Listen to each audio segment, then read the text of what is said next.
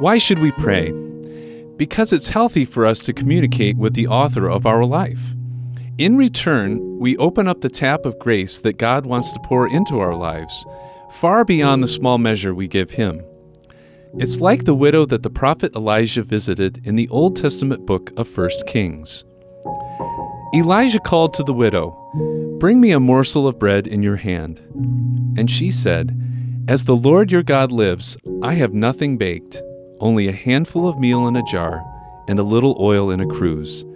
And now I am gathering a couple of sticks, that I may go in and prepare it for myself and my son, that we may eat it and die." And Elijah said, "Fear not, go and do as you have said, but first make me a little cake of it and bring it to me, and afterward make for yourself and for your son. For thus says the Lord, the God of Israel, the jar of meal shall not be spent, and the cruse of oil shall not fail, until the day that the Lord sends rain upon the earth."